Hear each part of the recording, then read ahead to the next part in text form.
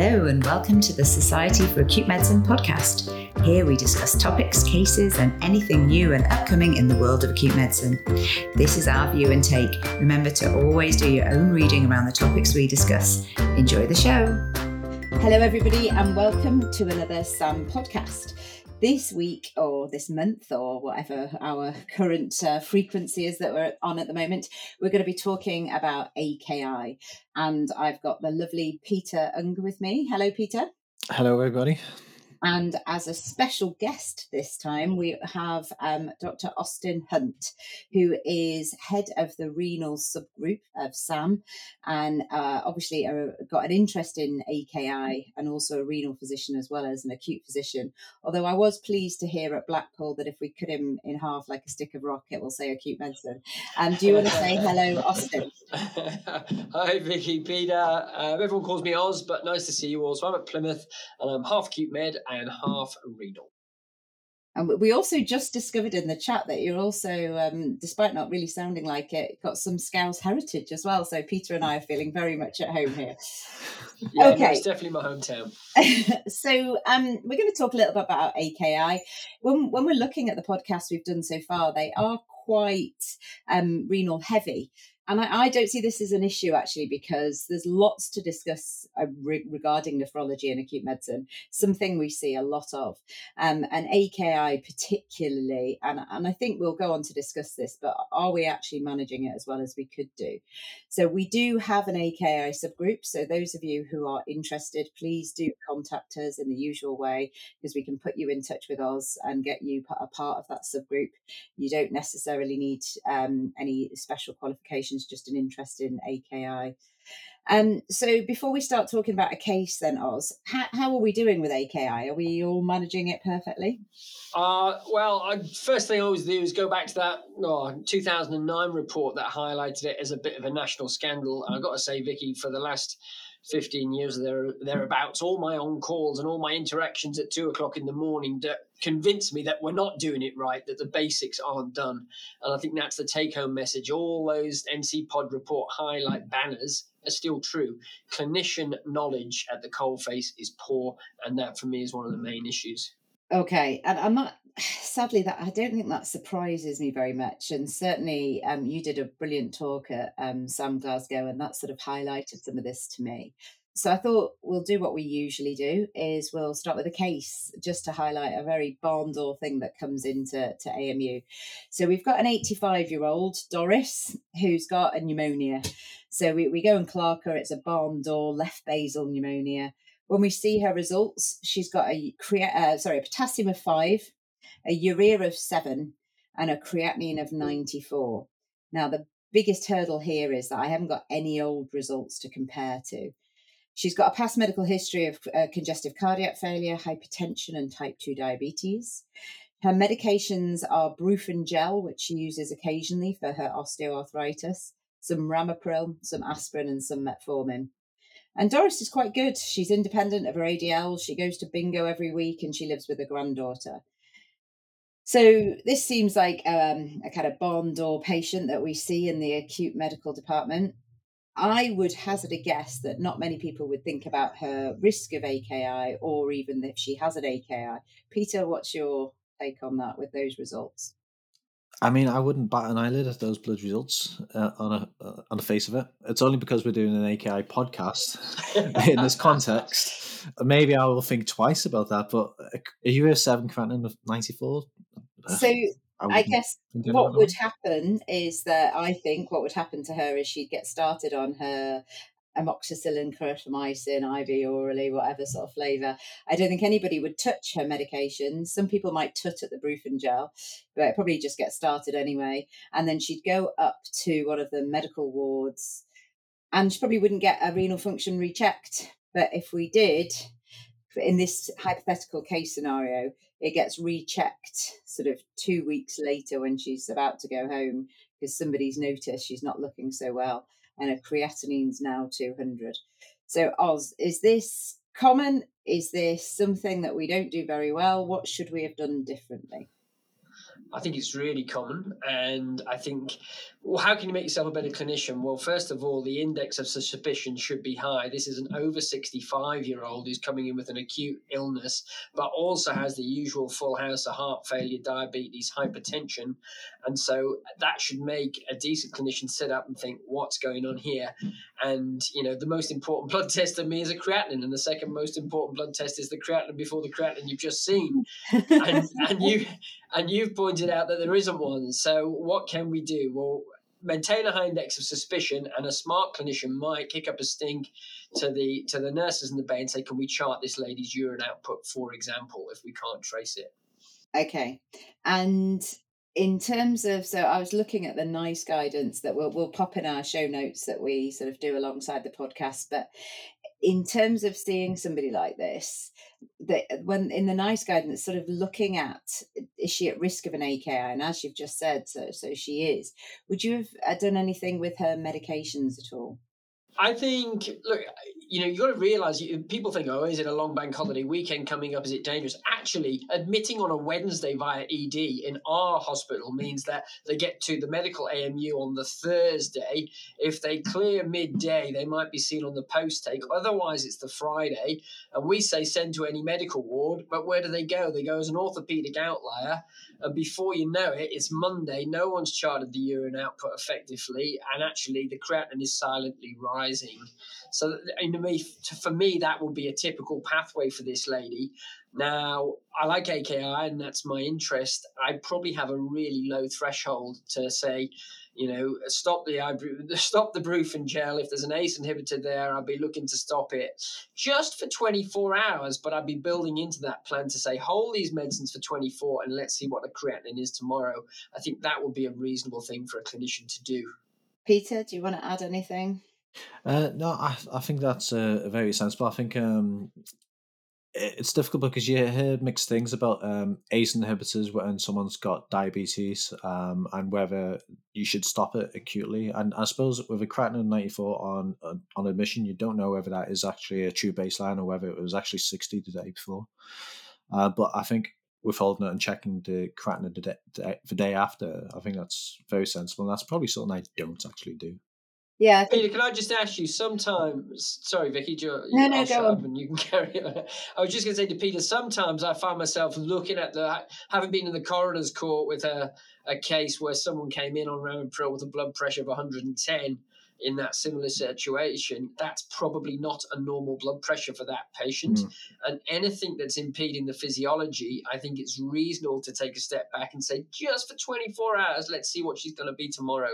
So that would be my kind of take on it, is that sometimes I write on the drug chart, give the Ramipril if your systolic's at 130, for example. But if it's 110, she's probably suffering a little bit from my perspective. Okay. Yeah. And I think we get so flustered about high blood pressure sometimes that actually it's the lower ones that acutely are going to do more damage, isn't it? If she's running at 150, I'm not worried. If she's running at 90, I'm going to be a lot more worried. Okay, let's say Doris, we did check her renal function when she was looking not so well, and her creatinine had jumped up to 200. What should we be doing then? I mean, obviously, I think we'd probably all stop her Ramipril and her metformin, and hopefully the Brufen gel would all be stopped. But I think a lot of the time that's where it ends. It's kind of like, oh, she's on these medications, let's just stop those medicines. What else should we be doing? Is that me or Peter? That's you, I think, Oz.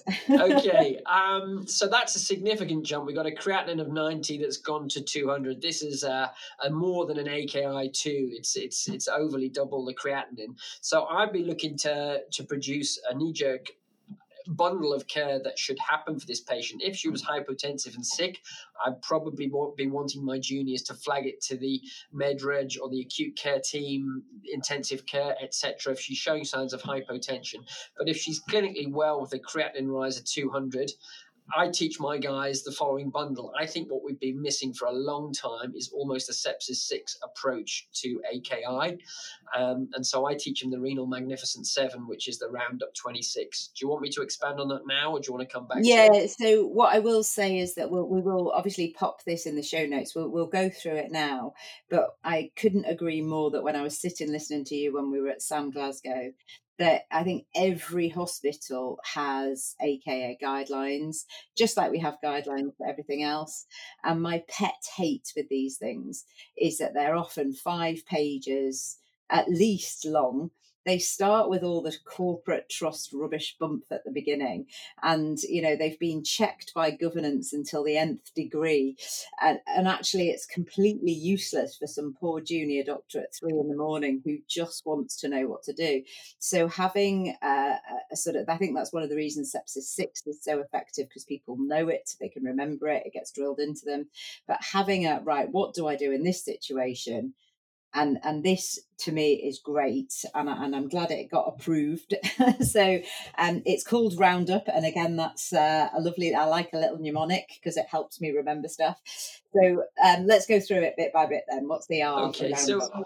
well, I think first things is there's a little bit of cleverness built in. It's been reviewed by multiple expert committees, but the fact that we call it Roundup 26 builds in the subtle pickup. Okay, so one of the errors we've made in the past is giving our juniors multiple definitions of urine outputs and serum baseline creatinines.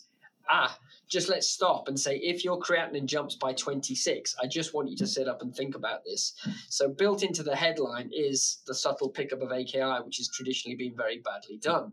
So if the creatinine jumps by 26, the R is for a repeat usinase. That means you leave serial usinase out till they're normalizing. So you put on your iSoft system or whatever it is you use, creatinine tomorrow, please. Make sure it's in the handover.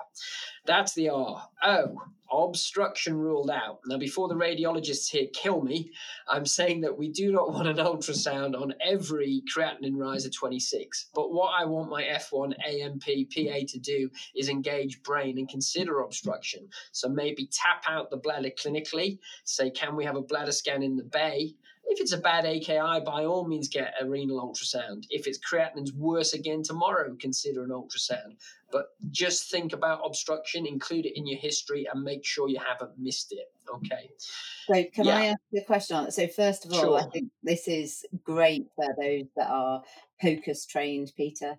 When we worked together previously, I got Peter to come and ultrasound somebody who's got huge hydronephrosis. I mean, it is such a good skill for acute physicians to have. It can be incredibly useful, especially at sort of 4 p.m. on a Friday when you're like, everything's shutting. But my question is, ultrasound or CT-KUB, is there a preference? Does it matter? Does it depend what you're sort of looking for? So I think it depends on the clinical scenario. And if it's just a simple obstruction and it's an acute illness, let's go ultrasound. If somebody has, for example, we had a patient last week with a sort of ascending UTI and a pyelonephritis picture, and actually they needed a CT-KUB because there was a question of ureteric perforation raised. That if they need it, do it. I'm not saying don't give contrast, but in the first instance, in our trust, we can get a bladder scan done just by one of the nurses in the bay, plus or minus an ultrasound. Is that the same as in your trust? Can you get bladder scans readily on many wards? Yeah, I mean, I think I work in a sort of a secondary or a tertiary centre for some specialties. So, we're in a city hospital, so we've got bladder scans readily available. What I don't know is whether that's the same in all hospitals. Peter, I presume yours is the same. Yeah, it is pretty much the same. We've got readily access to bladder scanners. We can get a CT-KUB if needed out of hours. Wouldn't be able to get an ultrasound out of hours, however, unless it's a POCUS scan, and that depends on who's available to do that POCUS scan. So if I was in a small, I do a bit of work in sort of resource poor countries and things. If you're in doubt and you've percussed out that large bladder, actually on risk benefit is reasonable to do a catheter if you can't perform the scan. But I think most of us hopefully should have access to at least a bladder scan. I guess that raises the question of catheterization. So, alongside stopping those medications, the other thing that everybody gets is a catheter. I don't always like that, especially in elderly patients. So they can cause more harm, and they Absolutely. can be horrible for people, and especially if you've got a bit of delirium mixed in there as well. So you're nodding, so I'm hoping I'm not saying the wrong thing there. Yeah, you will find sometimes the knee-jerk response is AKI, you got a catheter. And I think exactly, risk benefit says don't do that. If you've got somebody who's showing signs of progressing to multi-organ failure and low blood pressure and you want to monitor the urine output, that's a different kettle of fish. I don't think any of us here would want a catheter because our creatinine had gone up by 50. So, I think once how many times do we see putting the catheter in scrapes the urethra and all of a sudden you've got urosepsis 3 days later? So if it's an AKI and they are able to pass urine, that's fine. I think you can make a judgment call on whether you're leaving an elderly patient in a bed full of urine. Sometimes that comes in to say, do we need a catheter for comfort and management wise? Well, that's an individual clinician's decision. But absolutely, don't put a catheter into every AKI. I'd agree with you. Great. Moving on to you then. Okay, so where are we up to? We've done the R, we've done the O, and we are up to U. So urine output. How often does your fluid balance chart say the following? Your OTT, which I've discovered means out to toilet, or wet plus plus plus. So even on our renal ward, that's what the fluid balance often says. So, don't even bother giving a junior a definition of the urine output for the acute front door, because who has their urine output monitored in the back of an ambulance and ED? It don't happen, does it? So, but you can, once you've got them on AMU, kick up a stink, speak to the nurse in the bay and say, look, we need fluid balance here. Please make sure it's done. And you can at least request it and include it in the handover to the next ward that you hand over to. So that's urine output. Happy? Yeah, I think it's just worth hammering home. And for some of our nurses that are run ragged and how our ED colleagues work on the corridor, I've got no idea. But it's sometimes helpful for us to really highlight those patients where this really matters. But also when you've got an engaged patient, I mean, we were just talking about, if we had an AKI, we'd be quite capable of going to the loo and sort of knowing that we needed to measure our own urine. I do the same with people with asthma and their peak flows, give them a little bit of responsibility of that. And actually it gives them a bit of something to do and feeling of responsibility. So if you've got a patient who's compos mentis, telling them we need to measure your urine can be really helpful. And telling the nurses which ones we really need the urine output measured on is also really important. It's the same as still charts, I find, as well. Yeah. Yeah, to get the patient to fill out in. Okay. So for Doris in particular, if we hadn't put her down for serial creatinines because that baseline creatinine was unknown, actually, if we were charting her urine output, it would probably have shown oligonuria over the weekend, and that hopefully would have flagged her. Should we go to N? Yeah. ROUN. N now stands for, because this is one of the national AKI SIG committees suggested we needed to include a sepsis identifier, because sepsis and AKI coexist in about 40% of cases.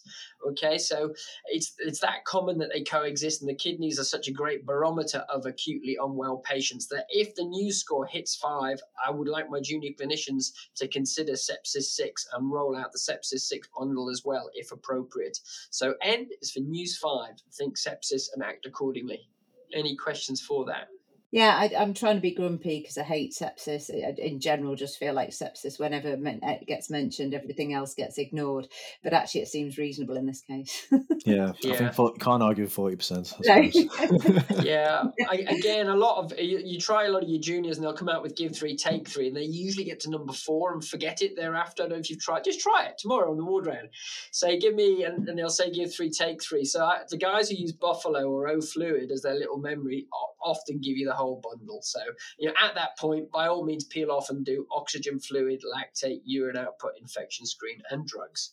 So that's N for News 5. Yeah, and I think that I don't have an issue with people thinking about sepsis. I just have an issue of sepsis making people then brain dead to thinking about anything else. So and I guess it would go hand in hand, wouldn't it? If you've got a septic patient, you then need to think about the AKI as well. So symbiotic relationship. And I guess we've put so much press attention and national efforts into sepsis, and if you look at the numbers, which admittedly are difficult to tease out from each other, it's about twice as many die of AKI. So not only is it so common that 15% of people have got AKI coming through the front door, but they often coexist, so definitely should be included. I'd like to get some little cards made with Roundup 26 on one side and Sepsis 6 on the other, because they coexist. And I think both are basic competencies for front door. Hmm. Yeah. Okay, so that's Okay. the new score. Yeah, so then we're up to D. So we try and keep this as simple as possible. Remember, we might have compromised on detail a little bit to get the right things done. So D is dry or wet.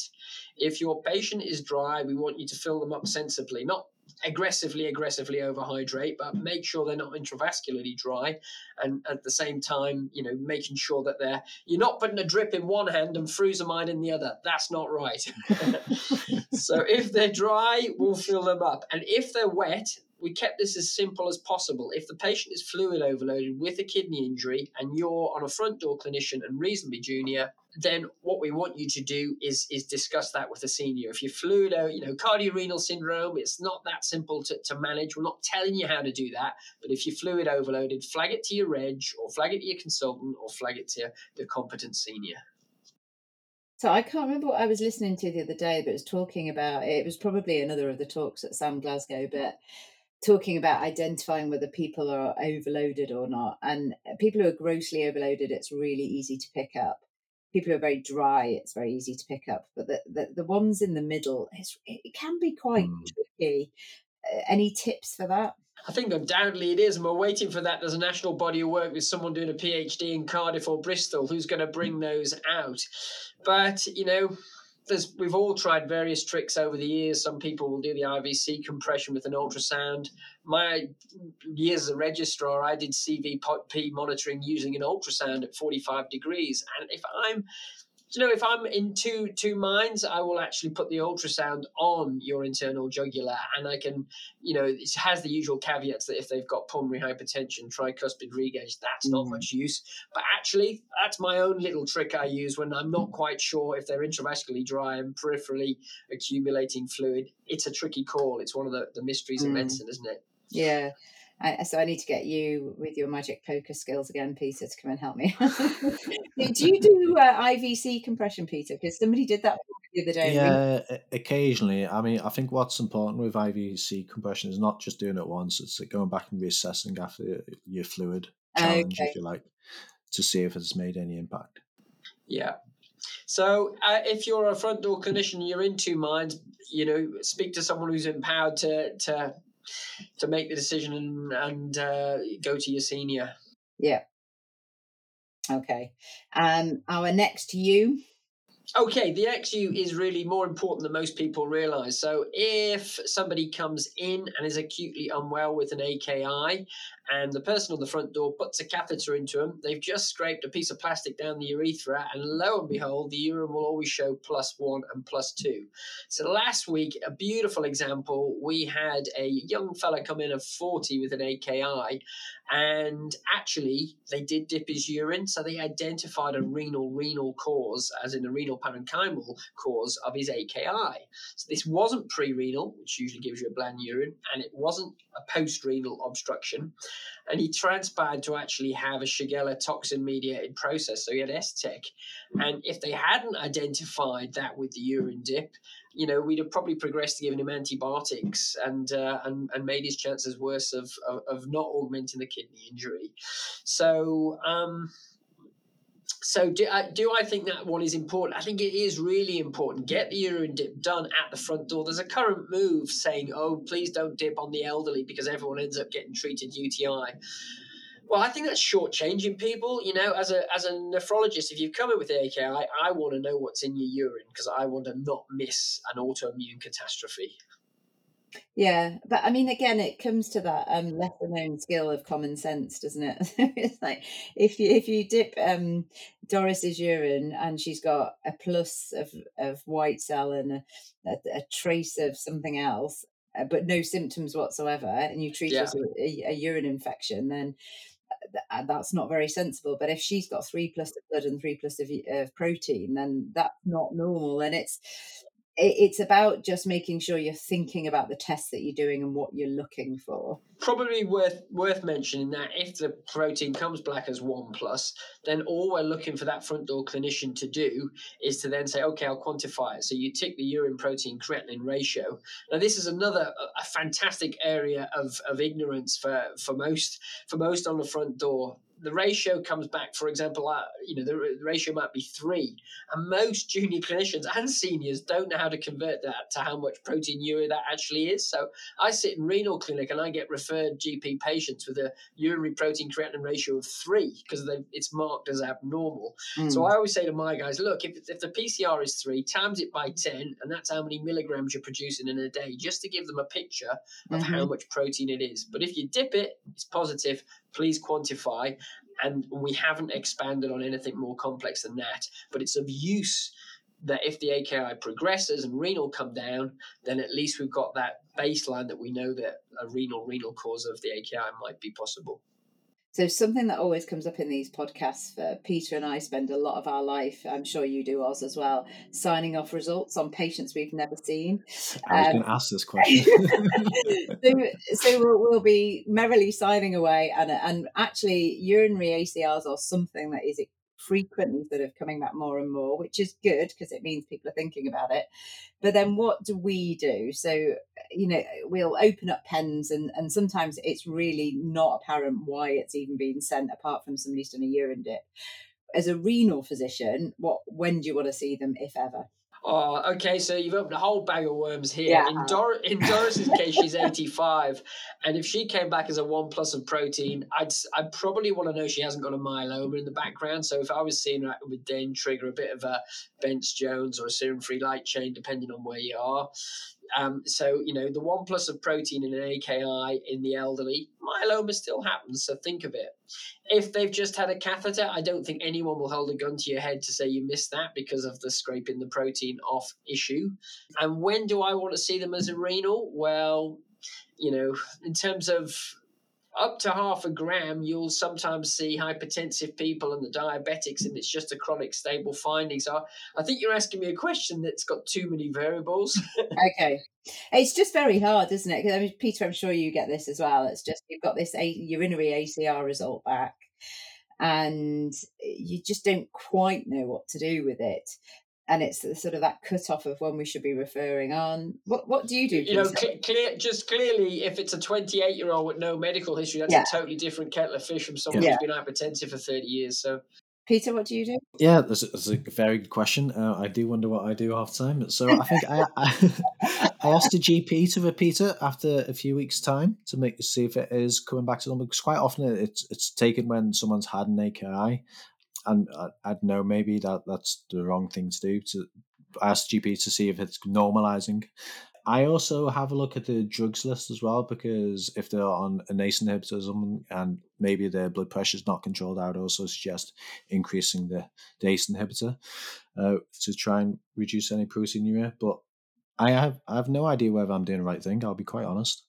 Peter, I think we almost become inured to the fact that abnormal urinalysis on AMU is people almost view it as normal because you've got people with acute inflammatory illnesses and they get an immune complex GN effectively where they lay down a bit of protein as part of their high temperature of 39. You've got the elderly with their static bladders that don't empty, that have become colonized with bacteria. So if I was an F1 now, it would seem to me that every other person has an abnormal urinalysis, okay?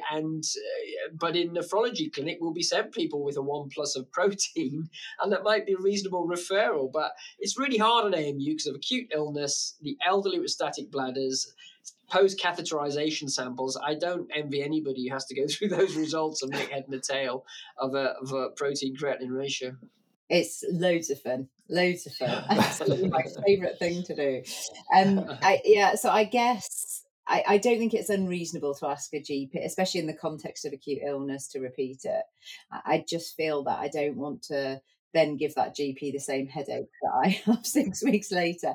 So, but then I suspect they're probably slightly more used to that because it's part of some of the general health checks they do anyway, isn't it? I don't know, but I'd probably be putting my details on a letter to sort of say, look, let's do this, and then if it still comes back as positive, please don't hesitate to contact me back. But then that's because I'm just aware of not wanting to dump things on my GP colleagues.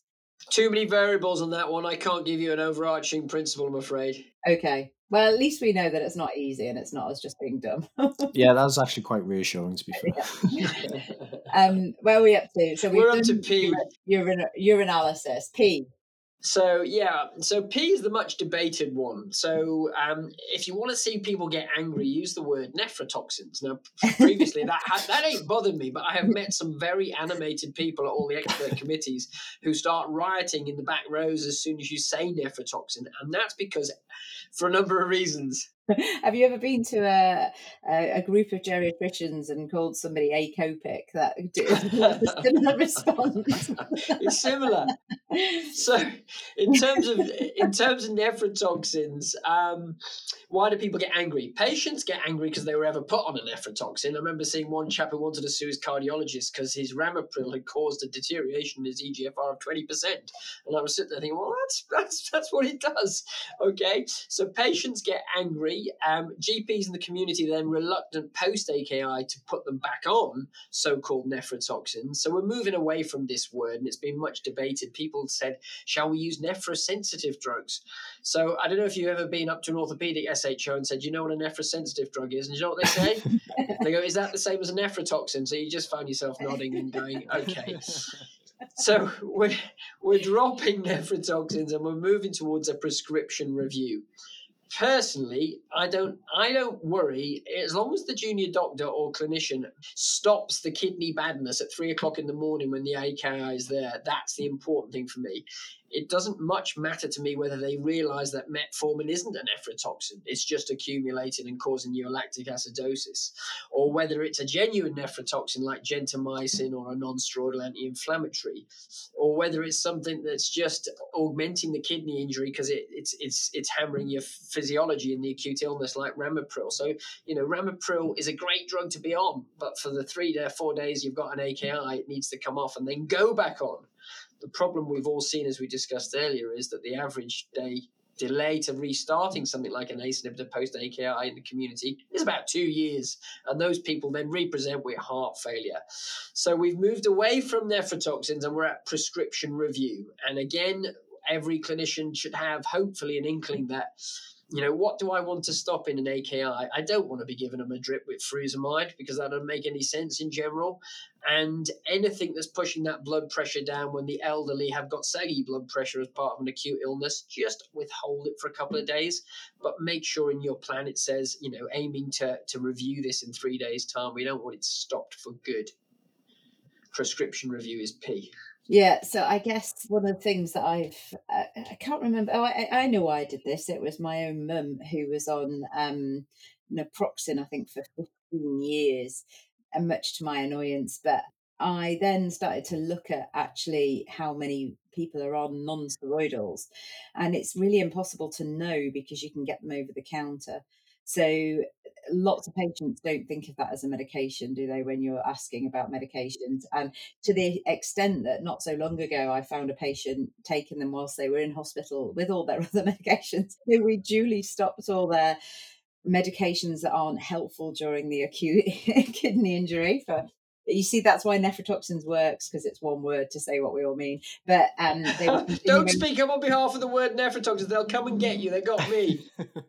But we'd stopped all those other medications, but they were continuing to pop their daily ibuprofen because their knees needed it. So it's just a top tip, really, to always ask about the over the counter stuff, because people just don't think to mention it because they can't be harmful because I got them from Boots. And of course, there's always that dual combination that's absolutely beautiful to have in your kidneys, which is the afferent and the efferents affected by non-steroidal anti-inflammatory and an ACE inhibitor at the other end. And you beautifully primed Doris for her renal function to deteriorate massively as soon as she gets a fever and gets unwell. So always look for that combination, to just withhold for a few days until we've got them over it. Because it is interesting, isn't it? So in Home Bargains, you can get all sorts of stuff. You can get Brufen, you can get Brufen gel, and you can have a wonderful cocktail. Yeah, I mean, Don't update it. we have we have to make sure that our clinicians on the front door just know that scenario of common drugs, that the opiates accumulate, that metformin, you're more at risk of your lactic acidosis, that anything that's dropping your blood pressure when you're struggling to maintain your blood pressure, amlodipine, ramipril, all those things need to be just not stopped, but just withheld for a couple of days till that kidney function is normalized. So I guess that's a really good point, isn't it? Because actually, with electronic prescribing now, you've got this ability to suspend, and that hopefully, a much better way of doing things than sort of stopping them. Because then, when they get to go home, it gives somebody that brain space to think, "Oh, yes, they were on this. What are we going to do about this? Let's have a plan." So for Doris, for example, let's say she was on 10 milligrams of Rampril, so top dose of Rampril. She comes in with a cap, and it's now day 3, and she's clearly getting better, and she's getting waked up for being discharged. Should we resume the Rampril at 10 milligrams, or should we reintroduce it slowly? I think you'd look at the picture. There's Doris doing better, and her blood pressure's 120.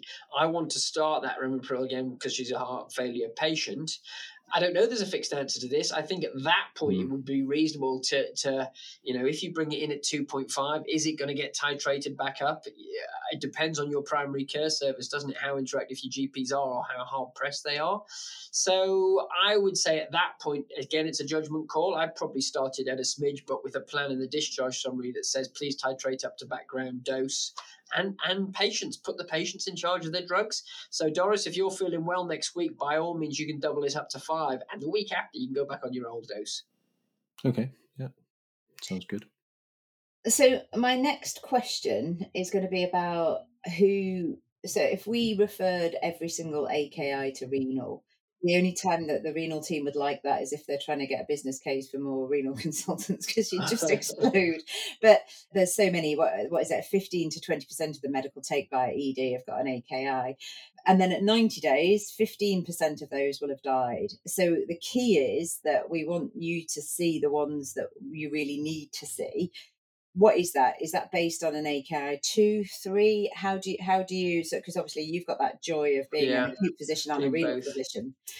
Who do you think Well, you I should found see myself the in the most? opposition on a Friday afternoon of phoning up the acute renal team and saying, I got five hospital numbers here. You need to watch these over the weekend. And they remonstrate then as well. So I am in the same situation as all of you. And it's part of the reason it's fallen in between two stools, that the rest of the world has said, this is AKI, this must be kidney's problem. Whereas renal have said, crikey, there's so much of that about upstairs, we can't get to it all. And they end up seeing less than 10% of the AKIs that come to them. So sure, an AKI 3, most hyperlinks on an AKI bundle will say contact renal if you've got a renal service there for an AKI 3. If you look at if you've got an AKI 2, let's say your creatinine's gone to 200 from 100 from 100 in a 24-hour period, that's a doubling. Those kidneys, however reassured you are by the EGFR that says EGFR 22, it ain't. If they've doubled in 24 hours, that's an AKI 3 tomorrow. So you've got to look at this. It's not absolute numbers, apart from when you're talking about an AKI 3. You've got to look at the sequence of the creatinines, where it's heading to, and the individual case. So, an old chap who's got an obstructing prostate who you put a catheter into may well show a marked improvement tomorrow. That's less of a worry than an unexplained AKI in someone with blood and protein in their urine in their 30s, where you think, actually, I'd have a really low threshold to put that past the renal registrar. Mm. That's probably not that much use, is it, to you all? No, Because I, there's I just too think many variables again. no, I like that because I think, like I said before, we don't often engage common sense, and we should be thinking before we do things. And like you say, that you could have two people with identical creatinines, but one of them you've got a very clear reason, you've done something to make it better, and another one your sort of heckles are raised because you don't know what's going on Yeah. and it's gone up, and that comes to I ambulated somebody. Was it last week or the week before, who I didn't want to, but they were desperate to go home. And actually, I thought about it, and it was that somebody who'd come in who'd had a nasty infection, who hadn't really drank, who was now getting better, and their AKI was worrying me, but they were going to come back the next day for repeat use and ease. And I just thought, well, do you know what? I've got a cause. We've resolved that. I've stopped drugs that are potentially going to make it worse. This is the joy of having an SDEC or an ambulatory care service that we can do that.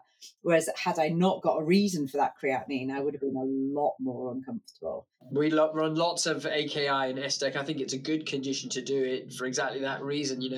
Stop the drug for a couple of days, make sure you're hydrated, and on what you're. I don't need Yeah, to admit you to know what your serial creatinines yeah, are in the next 48 hours. So I think yeah, it's a really good condition for yeah. SDEC often. Peter, any other questions? No, I don't think so. I suppose one thing I think, thinking back when I was a trainee, is when should I involve urology? I assume that's just when there's an obstruction, but when should I wake them up in the middle of the night? So on general medicine, if you're anything like us, we get lots of urological conditions coming in by the medical take. And when should I wake them up in the middle of the night? Well, one, when we can't recatheterize because of a difficult, complex prostatic patient, or remember, an obstructed infected system is always a medical emergency. Those patients do badly, and if you're thinking pyonephrosis and pus and sepsis and that's obstructed, I think that's a reasonable call as well to speak to them. But apart from that, I've got a very low threshold to contact my colleagues in urology. Okay. Sorry, go on. What were you going to say, Well, Vicky? I always get a bit surprised that they don't get more excited, because if I find hydronephrosis, I get really excited, and I was like, "Oh, the urologists will want to know," and then often they seem fairly nonplussed by it, and I was like, "Oh, okay." For the sake of politics, I'm not going to expand on this.